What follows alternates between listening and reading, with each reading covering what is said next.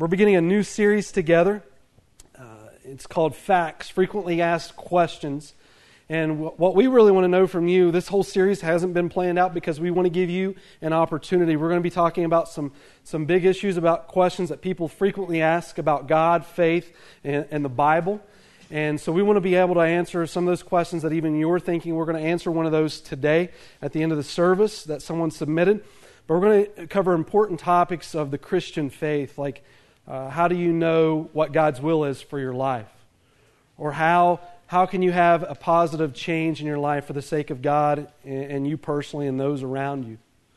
This week we're going to be talking about an important issue. I want you to know too, as well, one of the topics that we're batting around talking about. This is going to divide our church here. We're going to have a split.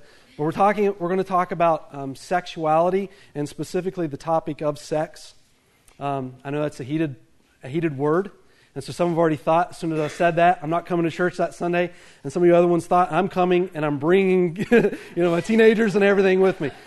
And I want you to know the reason that we're going to address an issue like that, or we're considering talking about an issue like that here at church, is not just to jokingly bring a topic like that just to wow the crowd, just to see what crazy things the pastor might say. The reason is because culturally, there's so much being integrated into our society and life about sexual identity and sex that comes from everything but church. And church should be the place that we learn to understand what those words mean, how it relates to Scripture and to our lives as people. I don't like to allow culture to define me as an individual. I like to allow Jesus to define me.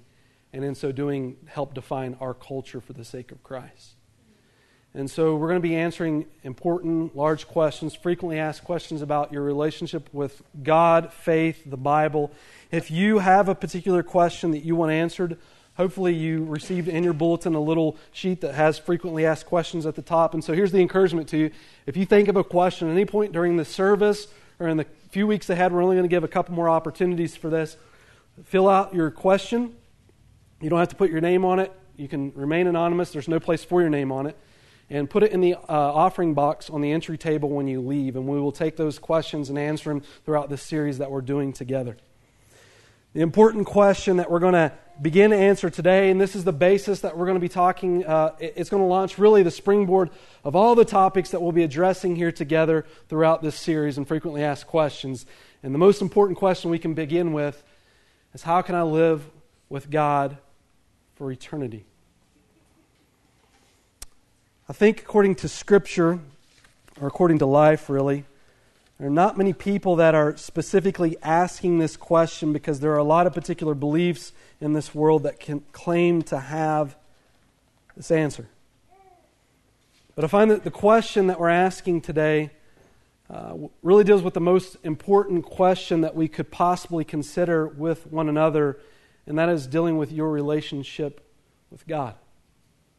How can you know God? And how in knowing God could you experience that relationship with God for eternity? In fact, the simplistic question being asked here this morning is so significant that I would even define it as really what the core of the Christian message is all about.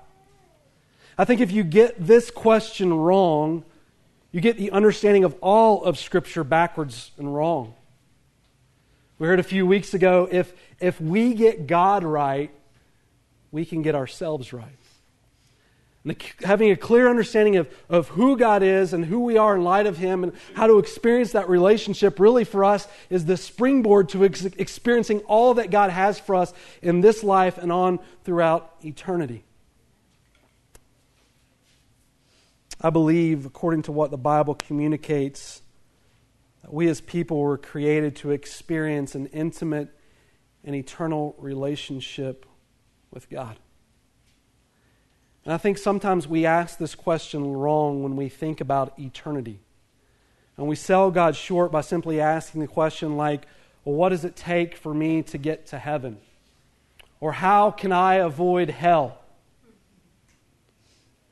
And we're selling God short by asking that question because we're limiting the ultimate experience for which God created us for. It's not necessarily to live in heaven. It's not necessarily to avoid hell. Those would be some great things. But it's to experience Him. God created you for Him. And all your purposes and existence in this life are founded in Him. That's why the Bible says to us, it's as if we could get this clearly created in our mind in John 17:3. This is eternal life, that you may know Him. Living for eternity is about a relationship with God.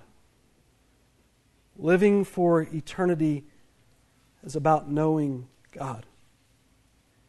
He designed us to know Him intimately. He designed us for us to know Him eternally. The Bible even says in Genesis chapter 2 and verse 7, when God created man, He formed you from the dust of the earth. All right, so you're dirt. Got that so far? But then He breathed into you the breath of life. From His Spirit into your spirit, making you an existing and living being. Different than any creation that He put on the earth. God breathed His Spirit into you. Which says to us as people that we may connect back to Him. You have a God-related identity. The Spirit of God breathed into you. And that's why when you who are hunters go into the woods, you don't see Bambi building a church, right? To worship, or a building to worship in. Or you don't see the squirrels frolicking on the ground in a motion of prayer. God's Spirit wasn't breathed into them, but God's Spirit was breathed into you, connecting to you with Him. And in that original design, God created you to know and grow and understand with Him for all eternity.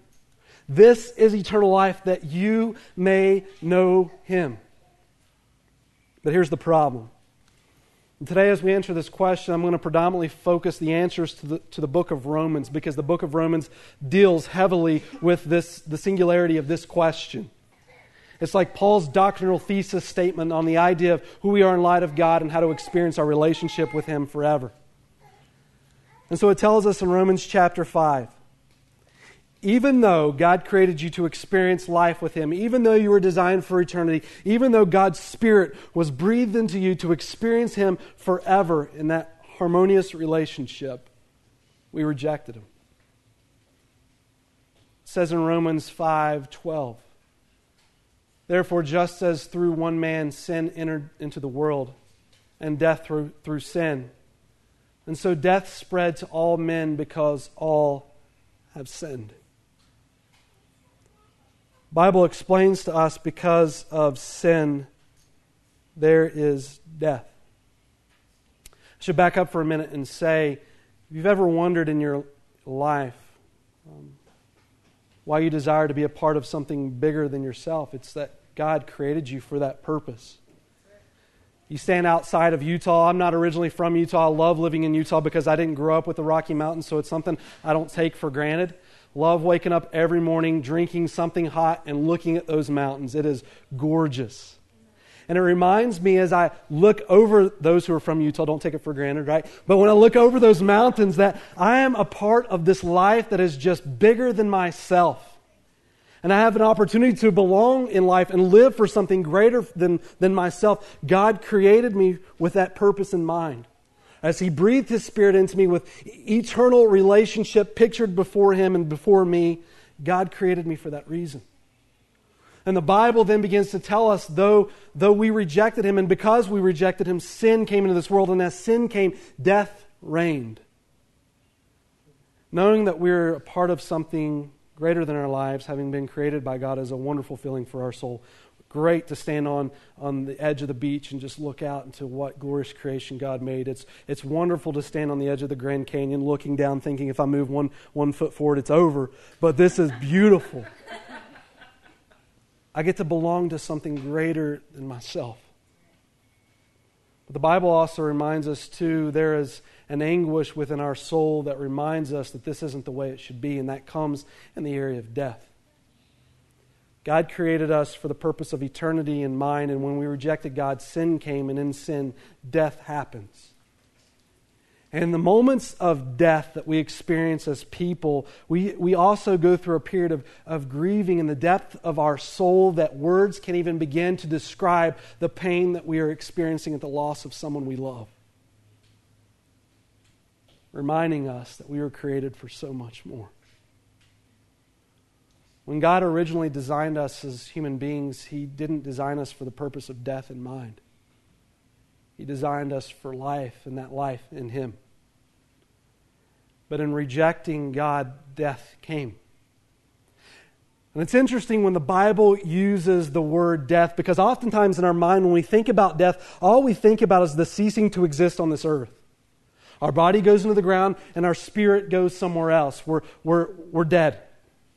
But when the Bible talks about death, it just doesn't talk about the realm of your spirit and your body being divided from one another and you're ceasing to exist here on earth. When the Bible talks about death, it also talks about death spiritually.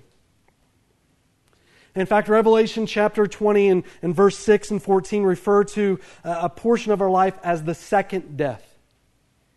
Meaning as your body physically dies, your spirit ultimately will go before God and it could face a second death as well. Death, according to Scripture, means simply separation. When you die on earth, you're separated from the earth. You're separated from your loved ones here. When you go into heaven, you can come before a mighty God and be separated from Him for all eternity. And so when the Bible talks about death, it's just not ceasing to exist. It could also mean spiritually divided from God for eternity. In fact, in Romans 6:23 it says, "For the wages of sin is death, but the free gift of God is eternal life." And it's paralleling for us the gifts that God has. Death meaning separation from Him, or eternal life meaning living with Him in life forever. Death is an enormous word in Scripture. You can imagine when God created us, and He created us for an eternal relationship with Him, and He breathed His breath into us so we as beings could respond and reflect and experience Him forever, and then we reject Him. How God understood that experience. Death was a heavy word. Could you imagine God creating the beauty of His creation and man sinning, and for the first time creation experiences death? God knowing that His original intention was for mankind to never experience it. And the Bible says this, Isaiah 59 and verse 2, "But your iniquities have separated you from your God. Your sins have hidden His face from you, so that He will not hear you." See, God created us with a relationship with Him, but we acknowledge there are times in our lives where God and our relationship seems to be at a disconnect. In fact, Ephesians chapter 2 and verse 1 refer to it as being dead. And the Bible says the reason that we experience that in our lives, the reason that we experience that separation or may feel distant in our relationship to Him is because of sin. Sin has literally built a barrier between us and God. And the Bible becomes for us a story that explains to us, even as we have rejected God, and even as sin has created a barrier between us and Him, God is still passionately pursuing a relationship with you in this world. And the Bible writes to us God's design and God's desire to experience that relationship with you and man's response back to God. Bree, will you do me a favor and shut that door behind you? Cut out some of that sound. As we read throughout Scripture, there's two pictures I want to create in our mind this morning in answering this question. How can I live with God for eternity? The first is this. God is a judge. Not a very good looking judge, right?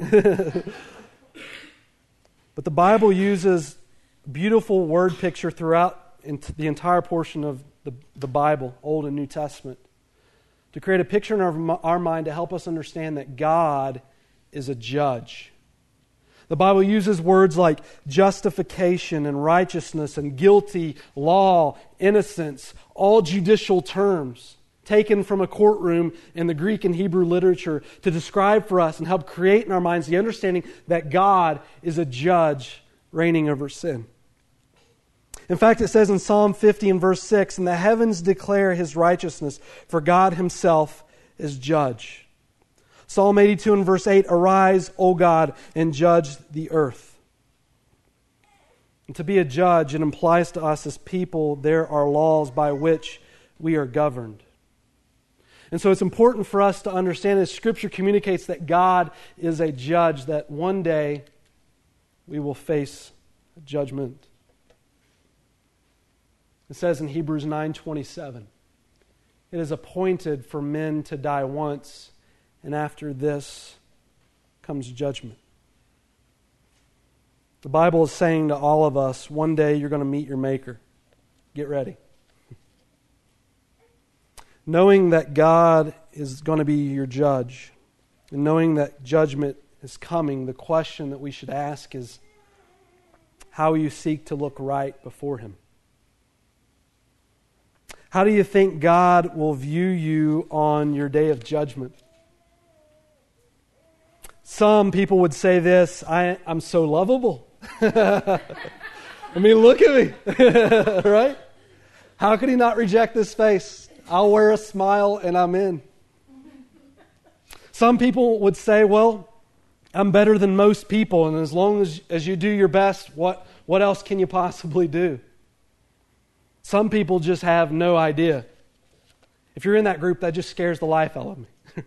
You think about the most important question you could ask yourself while you're on earth. Created to live forever, how in the world am I going to do that? It seems important to define, and rather than walk in this world having no idea, covering that basis seems like a pretty good idea. Even yet, some would say, yeah, I've done so much wrong. When I come before God, meeting Him face to face, I know that I'm a dead man. The good news for all of us, regardless of where we think that we might fit in how you're going to appear before God, who will judge you, is that God gives you a heads up on how that judgment's going to go. Romans chapter 3. Paul begins to describe for us the judgment for us. He says, now we know that whatever the law says, it speaks to those who are under the law. That would be all of us. God is judging. There must be a law. He's given a law to us to govern us as people. Therefore, we live governed under God's law. So that, and this becomes the scary part, every mouth may be closed and all the world may become accountable to God. In case you didn't know, you're under His law. Because by the works of the law, no flesh will be justified in His sight. For through the law comes the knowledge of sin. For all, it says in Romans 3:23, all have sinned. The Bible defines for you the basic purpose of what God gave us His law for. Religion looks at God's law and they say, you know what? This is what we do to prove our worth to God. God looks at His law in verse 20 and says, you know what? This is what I've given you to prove that you are unworthy to come before me. By the works of the law, living the law that God has given, no flesh will be justified. A judicial term. It means this: God, the judge, standing over you in the courtroom of life, you come before Him to be judged and held accountable for your sins. And there is nothing that you can do living according to His law to appear before this judge looking right. That is heavy. No flesh, no person will ever be declared righteous before God, who is a judge. No one is justified.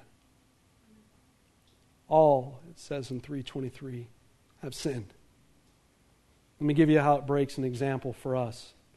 Regardless if you want to live under God's law or not, you are. Regardless if you want to obey the laws of the state of Utah, you do. I have yet to live in Utah, driving down the road, and have a cop pull me over and say, Nathaniel, great job. You blinkered to the left lane. Loved it. You slowed down when the yellow light came on, and you stopped at the stop sign. Congratulations on following the law today. I have had a cop pull me over in Utah once. Do you know what he did? He came to my window and said, this was the law. You broke it. Here's your fine. That's how law works. It never tells you when you're doing good. It's only there to tell you when you're doing bad. God's law is the same thing, and God says it in verse 20. This law isn't to prove how good you look. This law isn't to show you how lovable you are. This law is to show you that you are a sinner. In verse 23, he says, for all have sinned. I know your mom may have told you differently growing up. But before God as a judge, we've sinned. This is a heavy message today, right? Like, man, I come to church to be cheered up, and so far it's not working out. You've told me I'm sinful. That's okay, everyone is. The Bible says that. Scripture goes on, though, as if to clarify the point. Romans 3:10, there is none righteous. Talking about coming before a judge. No one looks right.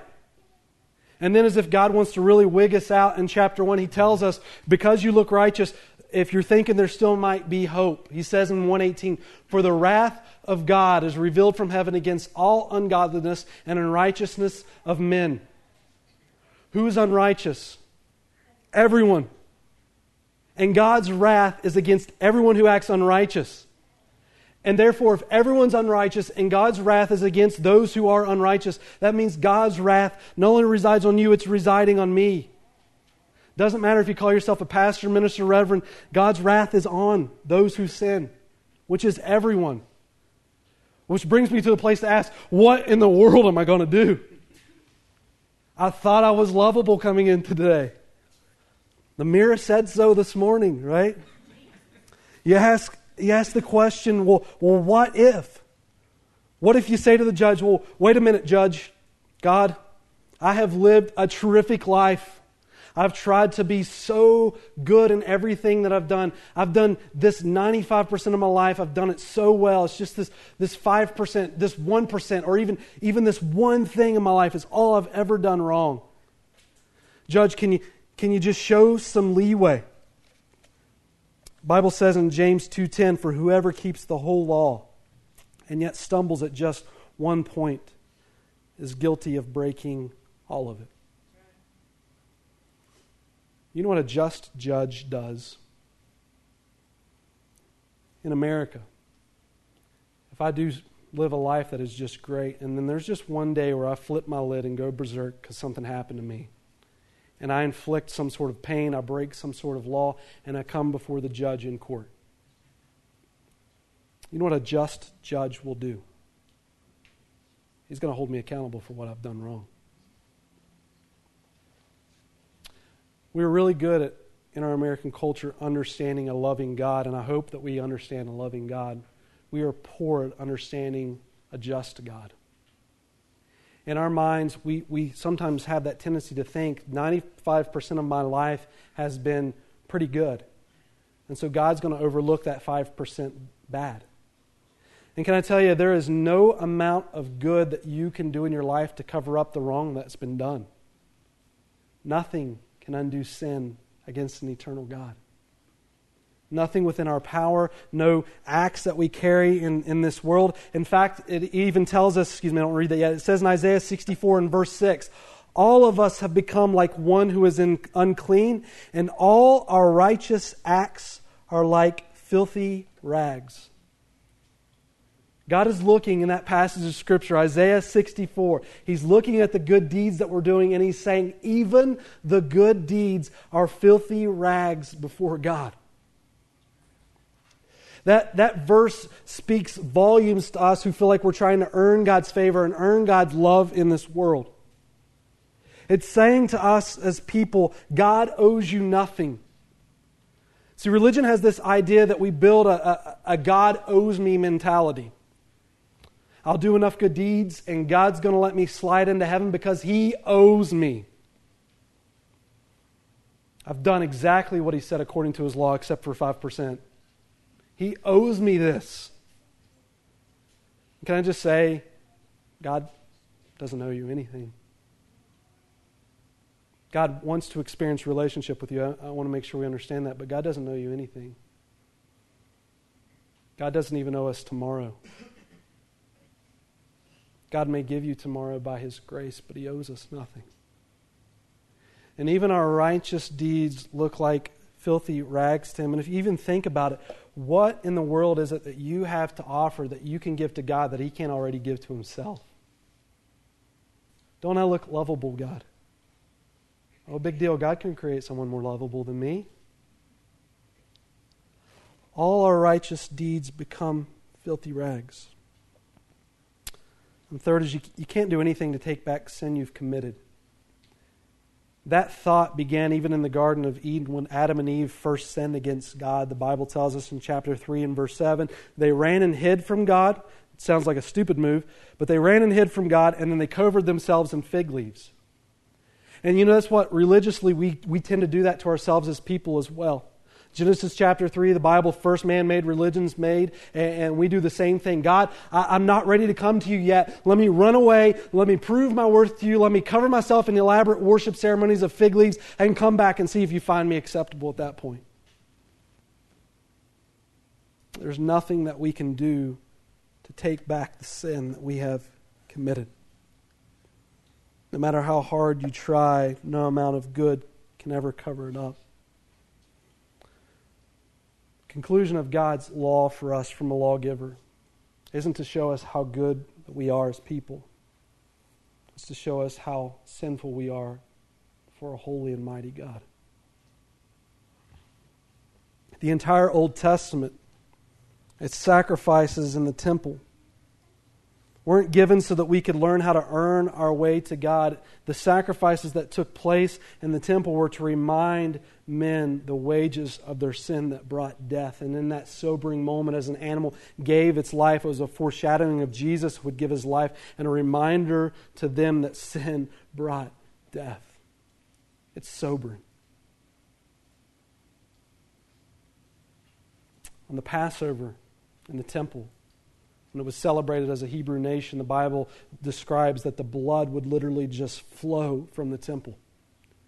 Every family made a sacrifice of an animal on that day. Could you just imagine tens of thousands of animals being slaughtered when you go up to worship at church on Sunday, blood all over your hands, the smell of death in the air, reminding to us that God is judge and He hates sin and His wrath is against all ungodliness. I'll encourage you in a minute, don't worry. But the point is, according to Scripture, we need to understand the significance and weight of sin in the eyes of God. We don't look to each other and compare our sin to other people and think, I'm just a little bit better than them, I should be okay. If they make it, I'm in. We take our sin and we compare it before a holy God. How does God view my sin? Because God is the one that's judging me, and I'm coming before Him one day. What am I going to offer in that moment? I would say, according to the Scripture, too, God isn't an easy judge. Jesus shows up on the scene in Matthew chapter 5, and He says, "You who have murdered, you're a murderer." It says in verse 21, but you who have angered in your heart, you've still committed murder in your heart. You who have lusted in your heart, you have committed adultery. You who've had any evil thought in your heart, just need to know that God is judging the intents of your heart. You think about the things we can get by with in our society. We can lie in our society, and no one's going to throw us in jail for it. You can commit adultery in our society, and you're not going to jail for it. But God not only judges your actions, God judges the intents of your heart. Could you imagine if that were exposed even in this room right now, the wickedness that we would even see in our own lives that we've done well at covering up? We've been churchy on the outside. But the Bible tells us that there is wickedness on the inside. It says in 1 Chronicles 28 and verse 9, "The Lord searches all hearts and understands every intent of our thoughts." In Genesis 8, "For the intent of man's heart is evil from his youth." Jeremiah 17:9, "The heart is deceitful above all things and desperately wicked." And so this leaves us to a place where we can even ask ourselves, how does a judging God leave me? And some of us look at the understanding of a God who is judge, and we see this as very discouraging in our lives. And I would agree. If the story ended here, there is no hope for us. However, before you move forward in understanding your eternal relationship with God, You've got to understand the importance of humbly coming before Him. Because the reality is I'm about to talk to you about Jesus, and you know that. But the truth is, you're not going to want Jesus in your life until you truly recognize the need for Jesus in your life. He's more than just a life raft. He is everything to us as people who stand hopelessly before a God that is judging us as people. And understanding the light of God's law and the intentions of God's law, admit as an individual, as a church, this also becomes the point of our lives where we get very frustrated and angry with religious thinking. Because religion carries the idea that we earn our way back to God. It's as if you've got a wound that won't stop bleeding and your one application to it is simply a Band-Aid. It's as if we're offering a false cure to a disease that can't be healed the way we're attempting to cure it. All our righteous deeds are filthy rags before God. The Bible tells us to earn favor before God is impossible. To seek to earn His favor in any religious aspect gives us false hope. And so we picture for a moment just what Scripture has communicated to us according to the book of Romans and just some other verses that we've seen. God is judge. One day you're going to meet your Maker, and the Bible creates this idea that you are walking into this courtroom and you're standing before the judge and He's examining the laws that you have broken. And He has pronounced upon your head already, according to Romans 3, that you are guilty. What will you do? What are you going to say to God at that moment? Life's already complete. You can't undo what's been done. It's a moment of hopelessness. The Bible calls it death. Not just physical death. It's also spiritual death. The gavel comes down and God calls you guilty. And just as God is about to pronounce your eternal punishment, the Bible says in Romans chapter 5 and verse 8, "For while we were still helpless, at the right time Christ died for the ungodly. But God demonstrates His own love towards us in that while we were yet sinners, Christ died for us." It's saying just as the gavel comes down, just as God has pronounced you guilty, just as the verdict is about to be read on your life, Jesus stands up and says, "I'm taking the punishment for which they owe you." Jesus, we understand according to Scripture, dies on the cross for the sins of mankind. Jesus becomes the way of escape. In fact, Jesus even said, "I am the way, the truth, and the life. No one comes to the Father but through" who? Me.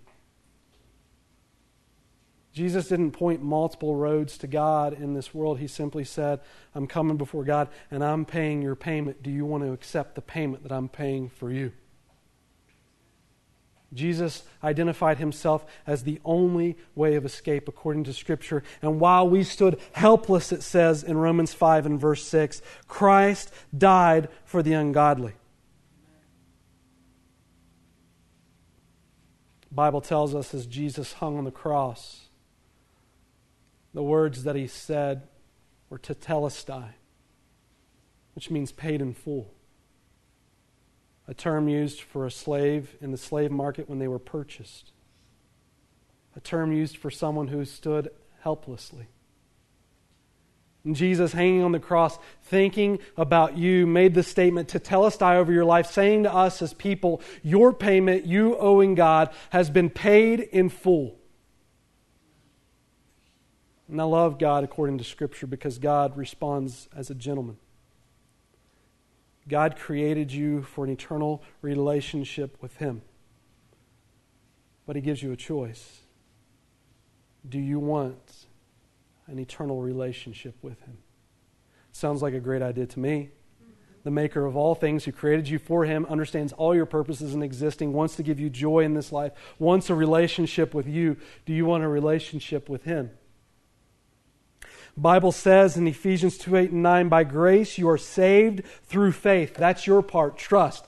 By God's grace, dying for your sins, when you could pay God nothing, He graciously gave everything to you.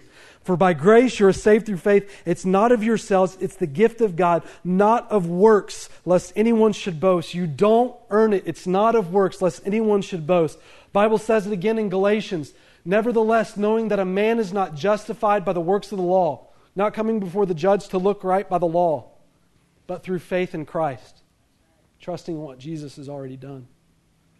Even we have believed in Christ Jesus so that we may be justified by faith in Christ and not by the works of the law, since by the works of the law no flesh will be justified.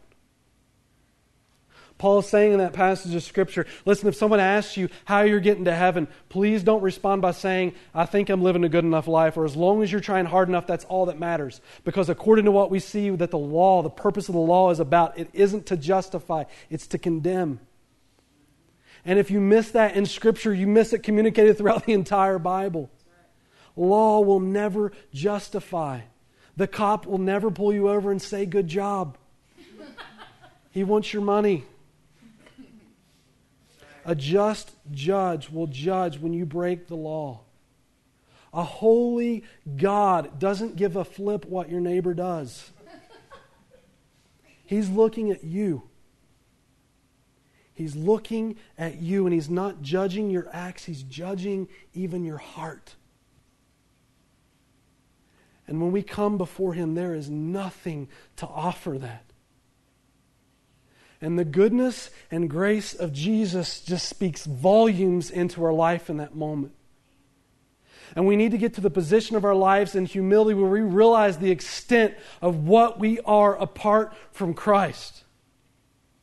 God created us for that relationship. God created us for joy, but we desperately need Him in our lives. And we've learned the fanciness of clothing it in religious acts, proving our worth to Him, but there's nothing that can be done before a holy God.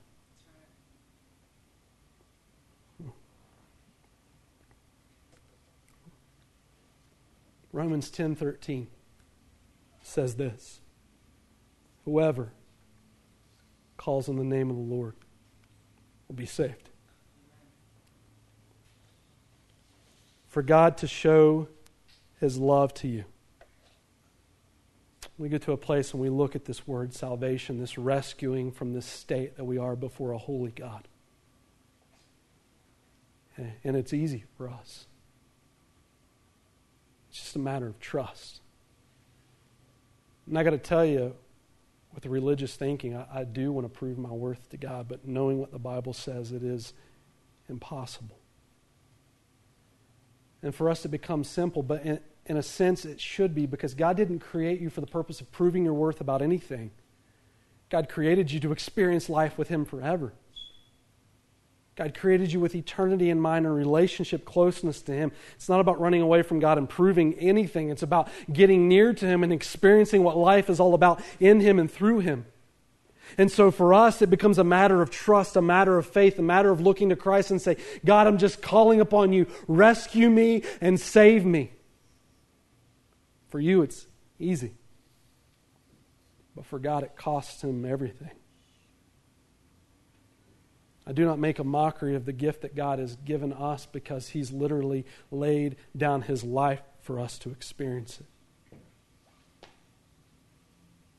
It may be simple for us, but to God it costs everything. And I got to say to those who might look at this and challenge the thought of just simply calling on Jesus for salvation, if you find it so easy, why haven't you done it?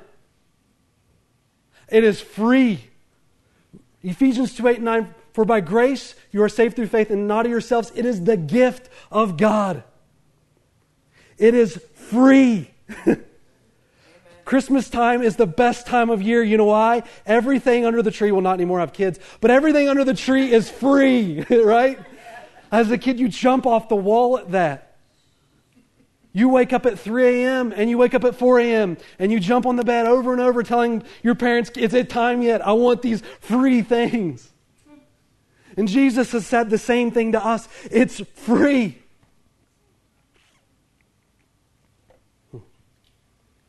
Here's the results of that.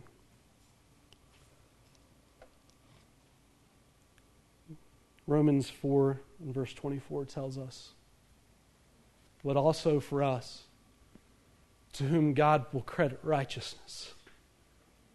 For us, not for us who are doing good things, but for us who believe in Him who raised Jesus, our Lord, from the dead. He was delivered over to death for our sins and was raised to life for our justification. Jesus comes in the courtroom as your verdict is being pronounced, and God looks at you and He sees the beauty of Christ in your life when you accept Him. The Bible actually uses the word impute, which literally means the righteousness and beauty of Christ that was clothed on Jesus in all His glory, that perfection, that sinlessness, is now placed on you. And so when God sees you, He sees the perfection of Jesus in your life. You're not getting to heaven on anything you've ever done. You get there by Jesus and everything He's done for you. The Bible even tells us as people, according to Scripture, we're not all God's children. In fact, when Jesus came to this world in John 8:23, He told the people, you are from below, talking about earth, and I am from above. You are of this world, and I am not of this world. In the same chapter, just a few verses later, He says, you are of your father, the devil, and you want to do the desires of your father. But He tells us in John 1, as many as received Him, to them gave He the power to become the children of God. God recognized as people that we didn't belong to Him. But because of what Christ has done, He gives us an invitation into Him to experience life with Him forever in His kingdom.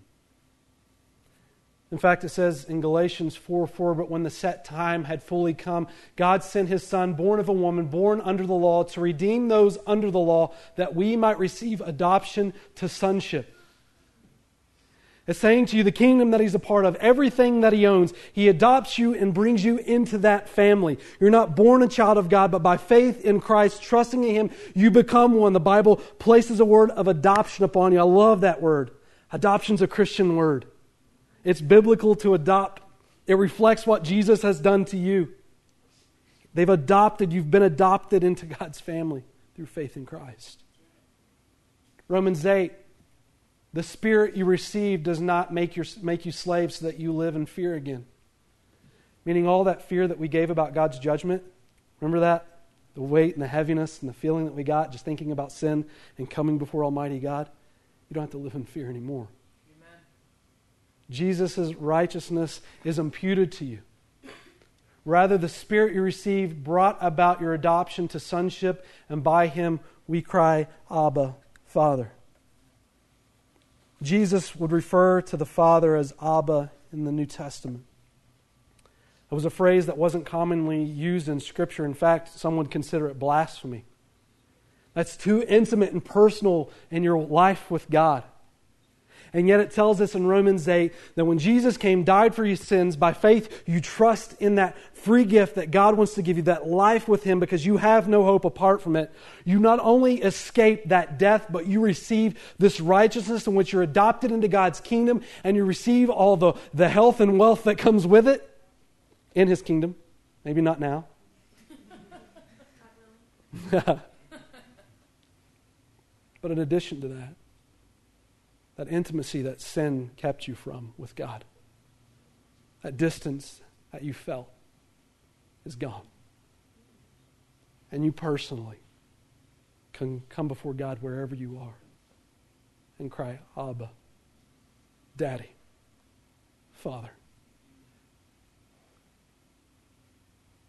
Bible gives us two pictures of God. The first is God as a judge. The second is God as a father looking after his children. What's our response to that? Well, as one who puts faith in Christ, it leaves us in no position to do anything for God out of obligation ever. In fact, 1 John chapter 4 says we love Him because He first loved us. When we see the extent of our judgment before a holy God, but then we see the extent that God went to demonstrate His love to us in dying on the cross. And God gives us an opportunity to respond. We love Him because He first loved us. We don't do anything for the sake of Christ out of guilty conscience or feeling out of obligation. We do it because we want to love Jesus the way that He's loved us. And He has given us everything. What motivates a Christian to live like a Christian is not to prove your worth, but just to demonstrate love. That message is contrary to all religion. Every religious thinking in this world is about earning God's favor. But Jesus' teaching is simply about accepting it. It's a gift. Religion gives us false hope, leading us to believe if we live laws, then we'll prove our worth. Jesus gives us simply real hope in Him by trusting in what He's already done for us. Religion can even drive us to the point where we feel a sense of worthlessness, never being able to live up to all the laws that we are told that we find necessary or have to do in this world to prove to God our worth. But Jesus gives you true worth in Him. While we're hopeless to earn our salvation, Jesus made it easy for you and I to trust in Him. To drive this point home, Jesus was teaching the religious teachers of His time. Jesus didn't get along with the religious teachers of His time because their teaching totally contradicted His message.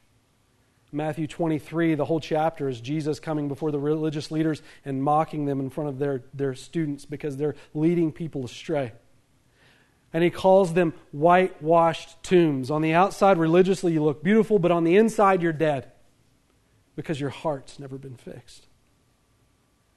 And Jesus looks at religious teachers in Matthew chapter 7 and He says this, "Many will say to me on that day, 'Lord, Lord, did we not prophesy in Your name, and in Your name cast out demons, and in Your name perform many miracles?' God, did we not live Your law? God, did we not do the deeds? God, did we not prove to You that we are worthy of Your kingdom?" And look what Jesus says. "And then I will declare to them, I never knew you. Depart from me, you who practice lawlessness." Jesus is looking at at the time would be considered the best of the best people. They're the people leading the Jewish nation. If anyone's right, they're right. If anyone's perfect, they're perfect. And He's saying to them, regardless of the law and the rules that you feel like you've broken the most important thing for you to recognize is I've never known you. What stops us from that? The Bible made it so easy. Jesus made it so easy for us. It's a gift. Romans 10, "For whoever, anyone that calls on the Lord will be saved." Drives us to a place in our lives where we simply come to God and just say, "Lord, will You save me? God, I understand I'm a sinner. God, I understand that I have no hope apart from You. God, will You save me?" And the Bible tells us not only does He save you, but He adopts you into His family. He sees the righteousness of Jesus in His life, and you experience as sons before God that you may cry out to Him, "Abba, Father," in the intimacy of a relationship with Him that lasts not just when you get to heaven, but it starts the moment you trust in Him. It could start today and last forever. What are we waiting for? Let me ask this frequently asked question. Do you believe all Christian denominations will be eligible to enter heaven as long as the core beliefs is correct and the heart is loyal to the Lord? Do I believe all Christian denominations are going to heaven? Let me just simplify that. The answer to that is yes and no. I don't think God cares what denomination. When we get to heaven, we are not going to set separate in denominations. The Methodists are right. I'm just kidding. That's not true. God's only concern is what you do with Jesus. Where is your faith in Christ? The Bible says in 1 John 5:11 and 12, he who has the Son has life, and he who does not have the Son does not have life. I mean, it doesn't get any clearer than that. It's Jesus. You could be a Hindu Muslim from Timbuktu. That's a real place in Africa, right? Thank you. If you've put your faith in Christ, heaven. Denominationally, religiously, what God requires is Jesus. Now, the important thing is to get in a good church and learn how to walk with Christ beyond that. To experience that relationship with Him, like Alpine Bible Church. Amen. We experience that relationship with Him. So let me leave with this concluding thought. Eternal life. Eternal life, living with God forever. Eternal life isn't God's gift for good people. It's God's gift for forgiven people. And that could be anyone. Our unworthiness before a holy God has already been proven, but the fact remains that God does still provide you an opportunity to experience a relationship of joy and hope and peace and kindness and gentleness forever and ever. Amen. All that God asks is that you just call Him.